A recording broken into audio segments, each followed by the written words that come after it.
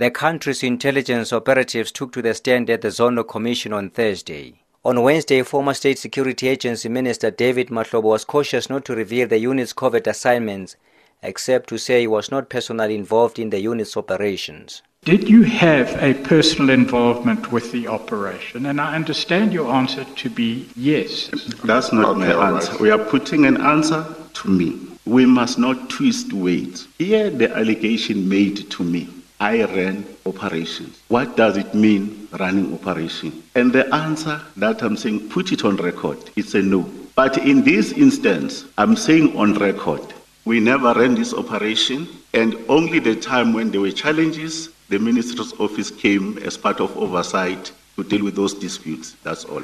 But an unidentified operative known as Stephen disputed Mahlobo's assertion. We visited a place called Iesteras. The president was going to engage with the communities there because there were complaints about the government not building them RTP houses. Amongst other complaints was that Iesteras is infested with drug dealing, and they even knew where the houses where drugs were being sold, and the police were not doing anything about it. So I sat next to Minister Mahlobo. He then said, "Hey Puti, I can see that you guys, you try, but I don't seem to get a feeling that you know exactly what I want. That is why I'm now handling this operation by myself." He also said Mahlobo bribed some judges to influence the case relating to the jamming of cell phones during the 2015 State of the Nation address in Parliament. The white judge seemed a bit uneasy, whereas Ngwenya was saying they will use their contacts in Cape Town and all those things. The meeting was about the discussion following what transpired in Parliament and our role in respect to the equipment that was used there.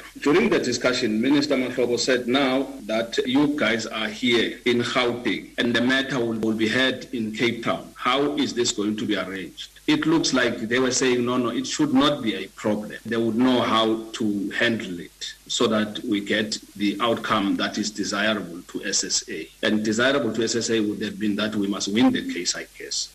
Stephen also charged that Mahlobo received money from the State Security Agency to run some operations in his department, something that another operative, Frank, disputed. Frank also raised discrepancies with the amounts of monies that were discussed. I need to put it into context. It says the minister. I at no given stage in my operation, time of operation inspection, delivered money to the minister. I think the reference was made to the ministry. I think I need to put that in context.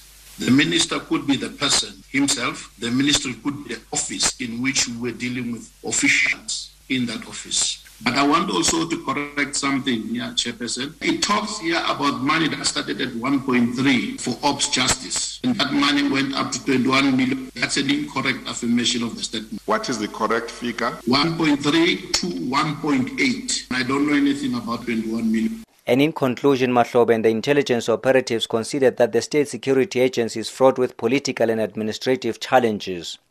They've urged President Cyril Ramaphosa to intervene and help rid the agency of rogue elements and restore it to its former glory. I am Tebo Mokobo in Johannesburg.